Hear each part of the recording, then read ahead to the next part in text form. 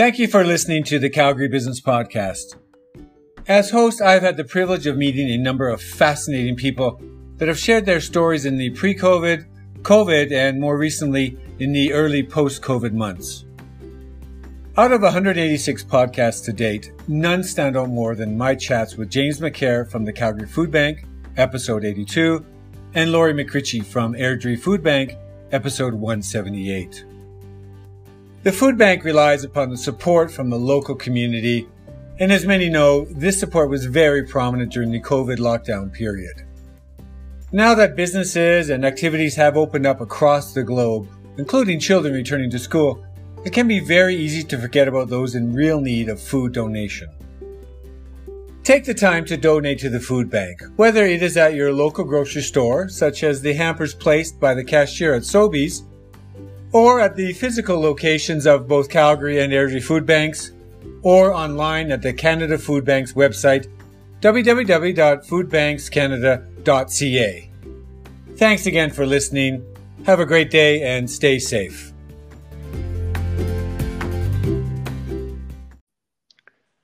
Hi, is that Paul? Hello. Ellen. Yeah, this is Paul. Paul here. How are you? Good. I'm terrific. Thanks, Paul. Welcome to Calgary Business Podcast. Thank you very much. It's a pleasure to be on this wonderful, informative podcast. We're still waiting on Beatrice, right? We're waiting for Beatrice, so we can pass the time away. I really got confused, not confused, but I used the wrong letter. So CO2, I was thinking O as in the number letter 2. Okay. Yeah, so it's C as in to visually see, CO2. That's correct. That's your company, right? That's correct. CO2 Energy. Hi, and Beatrice is on the line. Hi, yes, I'm here. Welcome, Beatrice. So both of you, Paul and Beatrice, thank you for joining me on Calgary Business Podcast. Well, thanks for having us. Thank you. This is episode number 188, and I'm from Calgary, so 88 has a little bit of significance from the Olympics, but if 188, we're a little 100 years off of that. Sure. So Paul and Beatrice, look, you two, please tell me the story of CO2, the origin story of CO2 Energy. All right. Once again, thank you for having us on your wonderful podcast. Thank you. So CO2 is basically a technology, a clean tech technology that was spun out from the University of Calgary. Okay, so myself and Beatrice, we finished our PhD at the University of Calgary a couple of years ago. And it was part of our research work, the technology. Right. So after our program, we're like, no, we don't have to leave this promising technology at the university level. Yeah. Right? We should be able to take that technology and commercialize it. So that led to the birth of CO2, and we incorporated 2 years ago. Yeah. And we've been doing quite well since we incorporated in terms of building up or scaling up the technology, and also the business attraction and the attractions we've received all over. So in a nutshell, that's the storyline. But as we keep on with the discussion, more information will come out. So let's go back, because Paul, you said something, maybe maybe Beatrice can clarify this. You said it was a spin-off. So UFC, did they own the rights, and then they said, here you go, you can go start a company, from your PhD work? No, so basically, because we were students and we had a couple of patents at that point, right? We started the company with Innovate Calgary, which is the commercial arm of the university. Yeah. Right. But they owe a very small stake in the company. So all the patents has been assigned to CO2. So CO2 Energy owns all the patents that we developed at that point. And the university just has a small percentage, in the company. Right. Okay. So I'll let Beatrice step in and say, tell me about the patents that you hold. Maybe you can just introduce the number of patents, 1 or 2 or 10 or. Not 10. Yeah. Yes. So we do have 2 patents issued and 1 pending. Right now, patents take quite a long time, and so we, as Paul mentioned, we did file them. At least one of them when we were in the middle of our PhDs. We were students at that point. We didn't even know that CO2 energy would ever exist, and we were going to be taking this venture into a whole commercialization level. So, to be perspective, the first one was probably filed in 2015. And the second one, so you were students filing patent. You're like, we found something we think is pretty cool, which you didn't tell me about. But literally, you're like, we're students. We should file a patent, Paul. Were you working together? Were you two working together? Yes, we work on the same projects throughout our PhDs. We sort of our theses are obviously completely different. Our PhDs, they're all original work, but they're complementary in many ways. We work in the same systems level. Okay, so this is carbon I'm going to be I'll put my oil and gas hat on. Carbon capture. It's just the squeezing the CO2 that is emitted from the gas flare. I mean, go back to that days of 2015. So to clarify, it's carbon capture, utilization, and storage is sort of like the big field that we are. So we're in that utilization, so the U of that CCUS. So we utilize the CO2, right? We convert it into useful things. If we take you back to those days, I mean, Paul can probably speak a bit on his side, but on my side, I did, I had my master's and my degree in Europe, and I specialized on what's called solid state chemistry and ceramic materials, and I worked a lot on new materials for energy applications. So a lot of these solid state materials and ceramics are used in batteries and sensors and things like that. And then when I wanted to work on my PhD, and how I ended up in Calgary really was because I wanted to work under, the professor we worked on our PhD, Vela Burris, she's a renowned electrochemist. And so, if I take you back there, when you're looking for a PhD, you're looking for obviously, a researcher that you want to learn from, and also really, really cool projects. So on my end, Paul was already there. He started a little bit before me, and he and some other people from the group actually pitched the projects to me because they're, Dr. Burris has a lot of different, huge research group and a lot of projects. So I got 3 or 4 pitched to me, and I really, really liked this one. That's how I ended up. And if I take you back.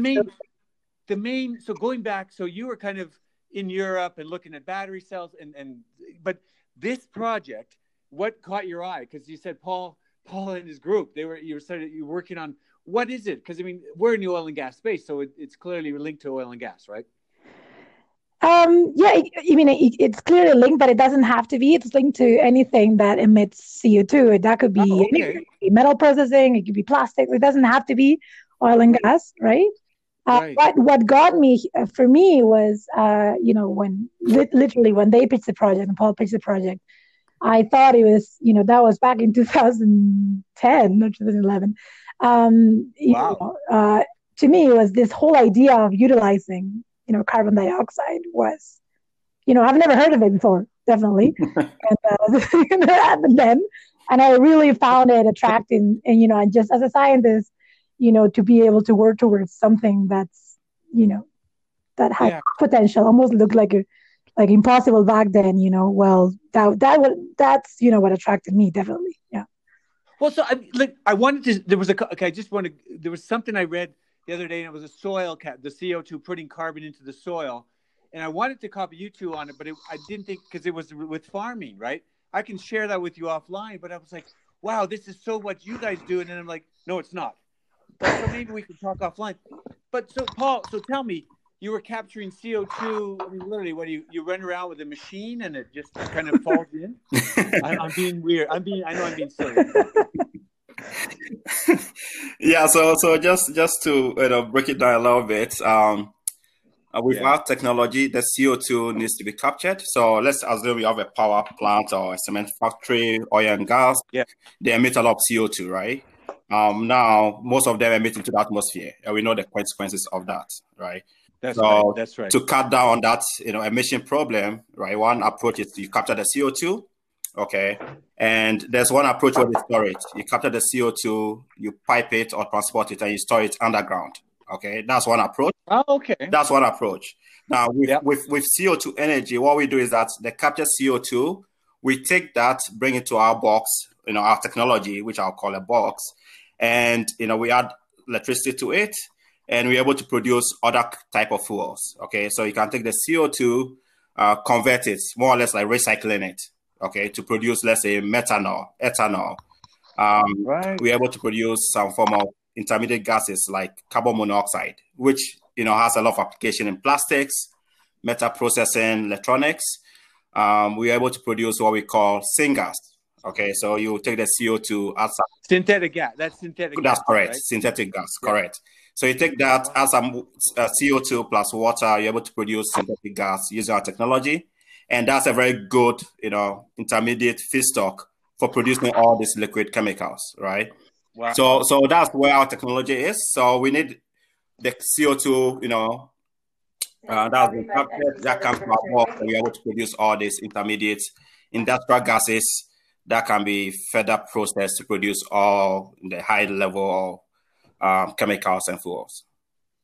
So, I mean, look, I spent some time in Qatar, and they have this massive GTL plant, gas to liquid. Correct. And they're really just fracking, that what you guys know this better than I do, but it's like the whole chain of carbon, the C whatever 35 thing. But I mean, like what you're talking about is you're taking what's out there. Yes.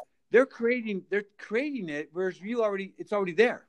I don't understand. So why are they wasting money? Please clarify for my two listeners.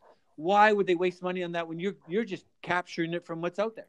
So that's the conventional way, right? So now what we're doing is that we're trying to help, the CO2 mitigation strategy, right? Because most of this GTL, right, is natural gas and all that. They emit a lot of CO2, okay? Yeah. Now the CO2, what we want to do is recycle it, okay? Instead of emitting it or, into the atmosphere, why not take the emitted CO2 and produce the same liquids in a more sustainable way? Right, in a cleaner way. Yeah. So that's what we are trying to do. Okay. But that being said, to help mitigate the CO2 emissions, you need different strategies and different technologies will have to come to the table to help with that strategy. Right. So. Right. Yeah.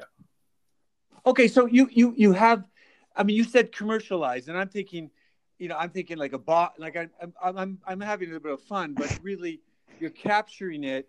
But how do you scale? How do you scale and take that? You have to create a bunch of boxes across the globe and put them on the site. Mm-hmm. I mean, you've got oil and gas is global. Africa. I was in Kazakhstan, Russia.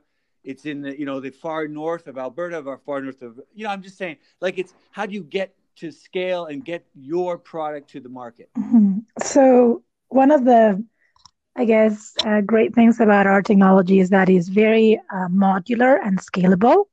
So we can work on different scales, and we can work different, every company in the world, whether it's oil and gas or metal processing, they have different size of plants too, and different size of emitting. So, just to give you a more of a visual of how this works and how they scale, the actual fundamental technology, these are ceramic plates, right? So you can picture like a little bit of a square ceramic plates.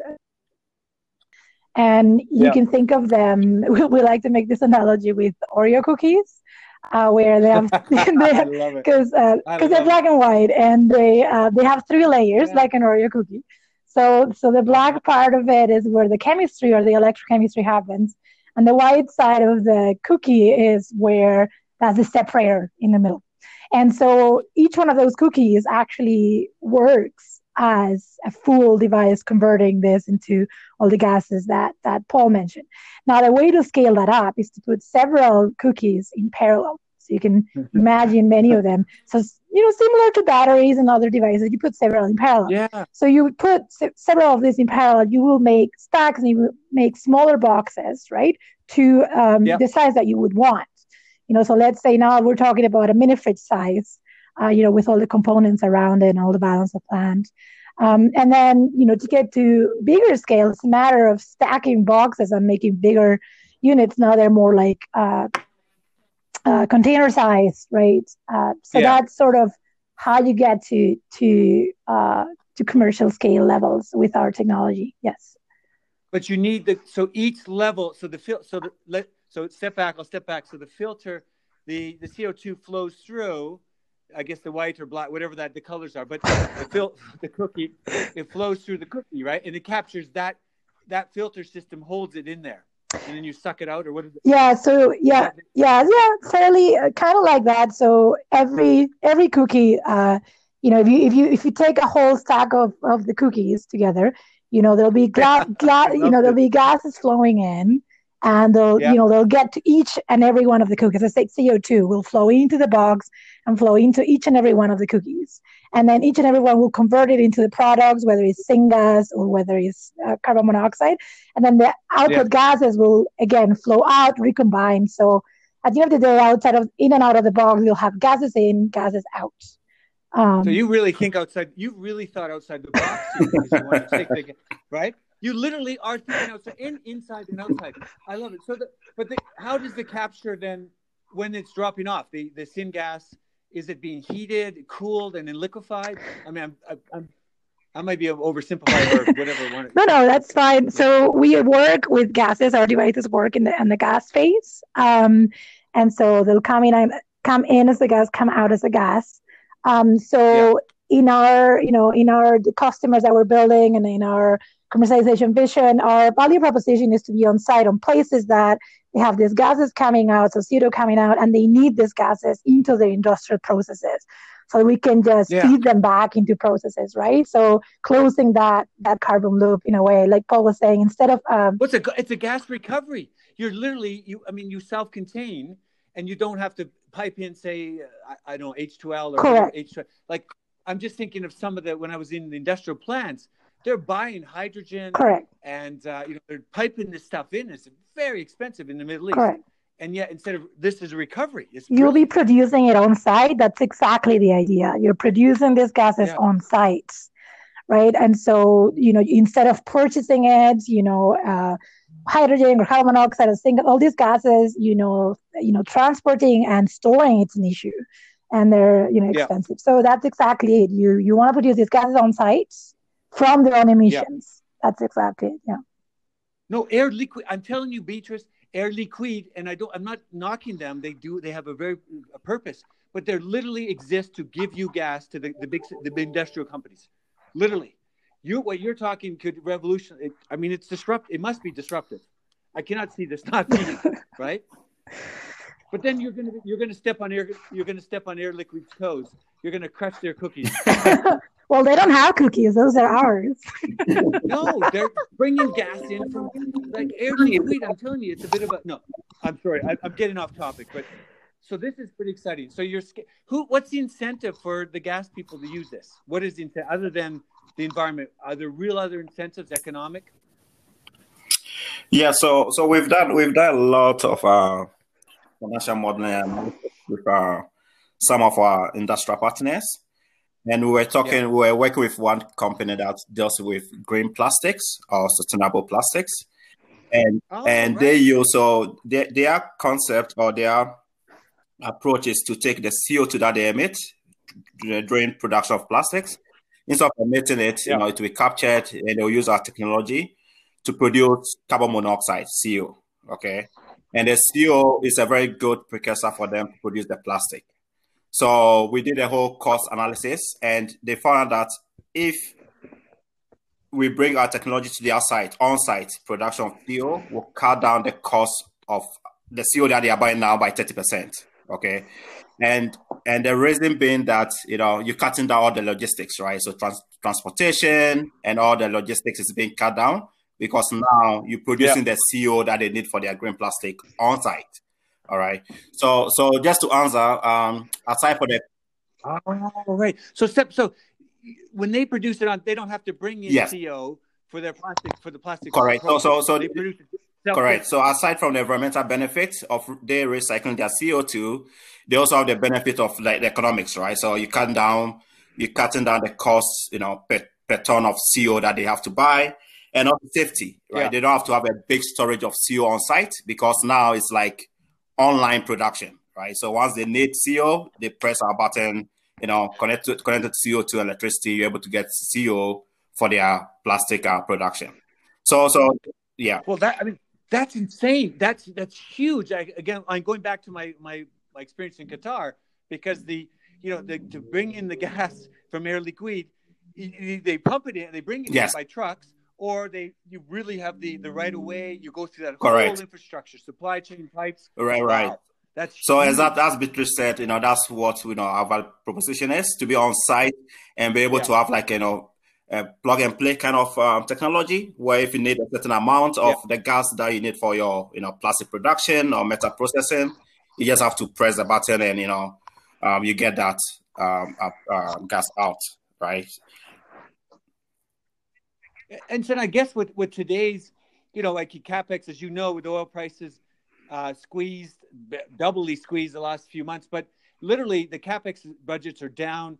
There's a huge incentive because you don't have the margins, the profit margins to keep spending big CapEx on the gas, right? I mean, whatever, to keep that gas in play, right?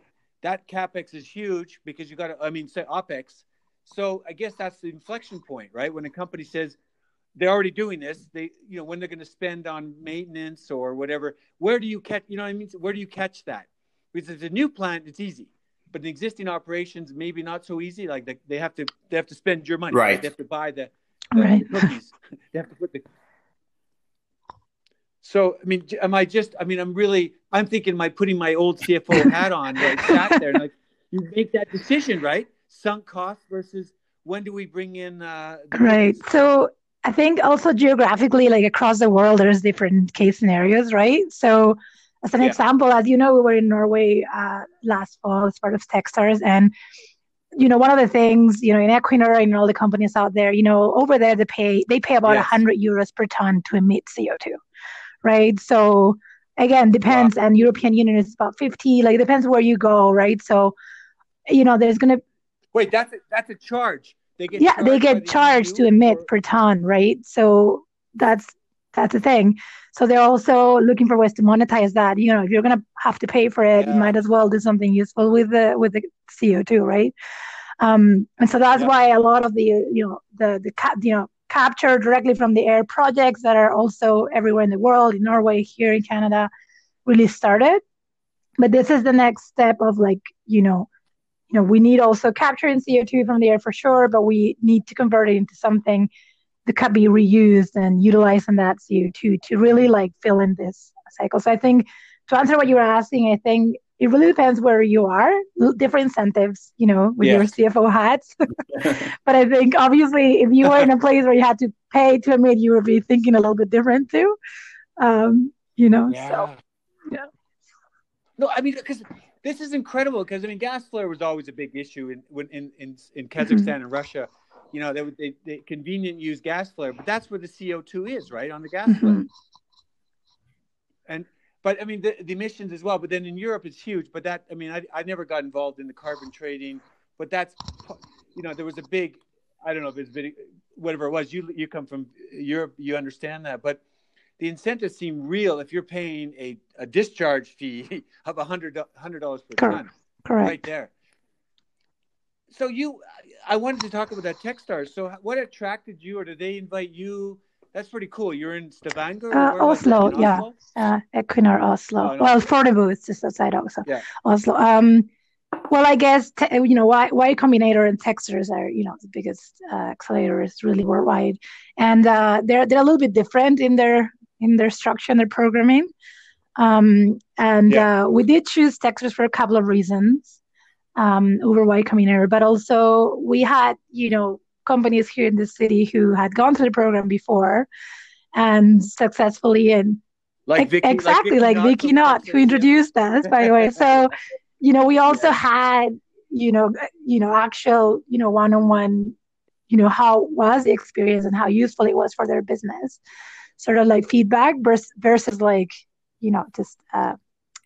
just random comments on their websites and things like that. You got to believe. So I think we really like that model of, first of all,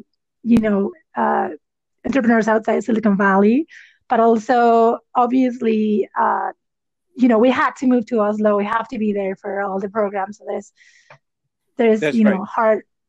good and bad things about that because, you know, we had to coordinate, you know, time zones and all that. But, you know, being inside Equinor and inside a huge energy company for those 12 months and with all the connections that I have, it was very different for us.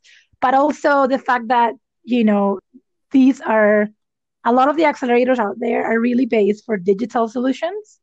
I was just going to say, yeah, that's a tech yeah. stars, but this is you brought in the technical aspect of oil and gas. Yeah.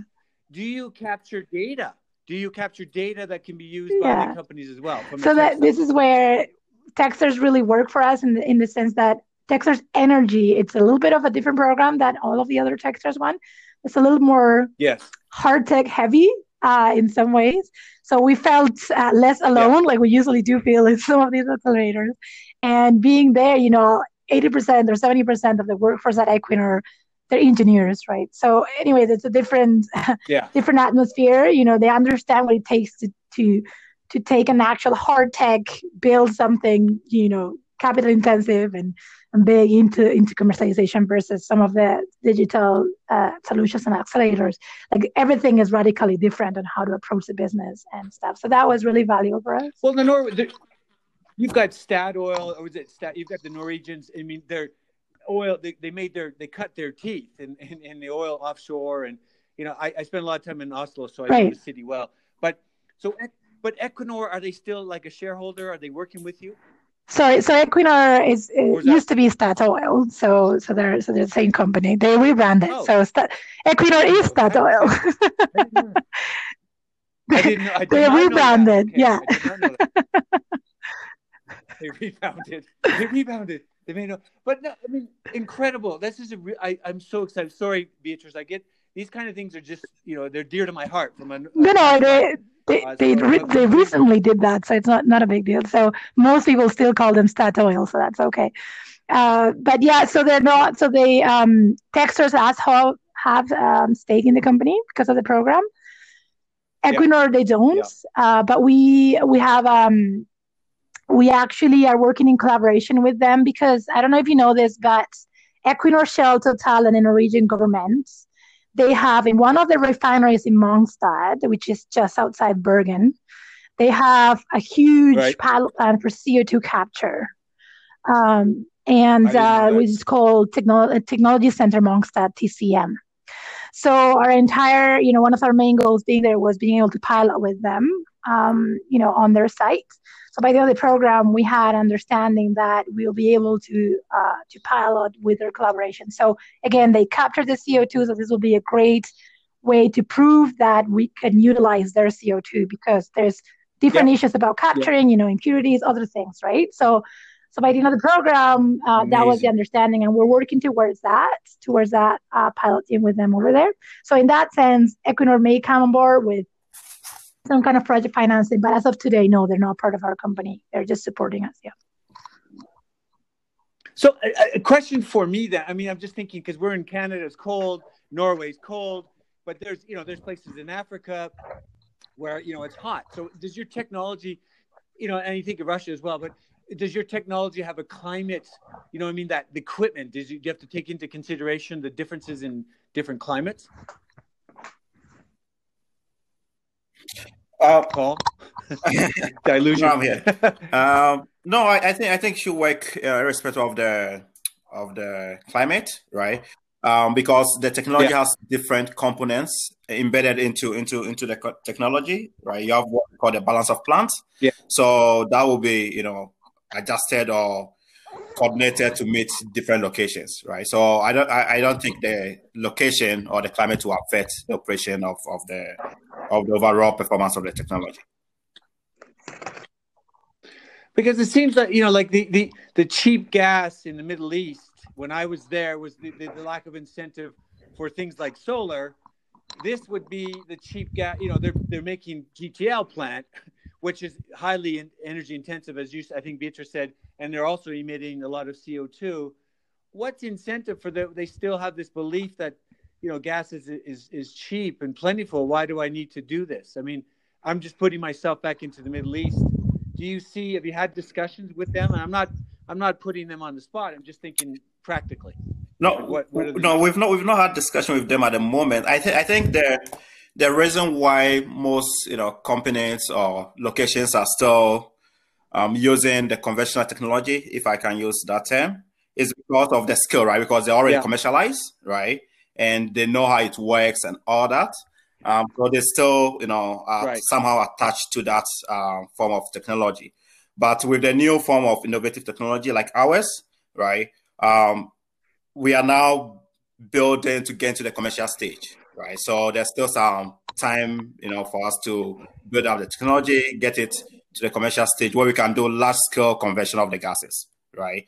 So I'm guessing that's why some of these locations are still using the conventional way of producing, their gas to liquid, the GTL.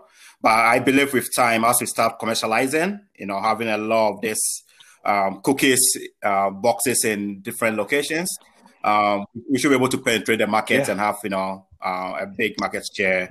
And you have some of these locations adopting this new form of technology, which we have shown to be more cleaner, right? You're using this gas in the most sustainable way, and that's good for the overall CO2 emission strategies that various locations are adopting, right? So I would say that there's still some time left for us to get into the commercial stage, and once we get there, that will speed up the adoption of this technology.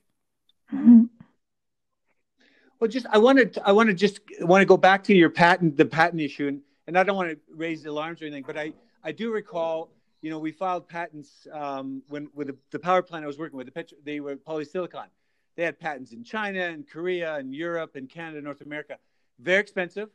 And two things came across with the Chinese and Koreans said, this isn't a patent, it's just a better way of doing it. And they rejected the patent.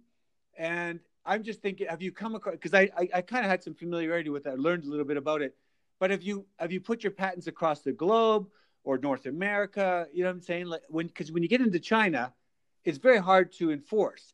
Even if you have a patent there, getting you into that, if somebody's using your technology, how are you going to get access to that and prove it? And that was kind of the discussions I had at a very extensive discussions with some of our colleagues.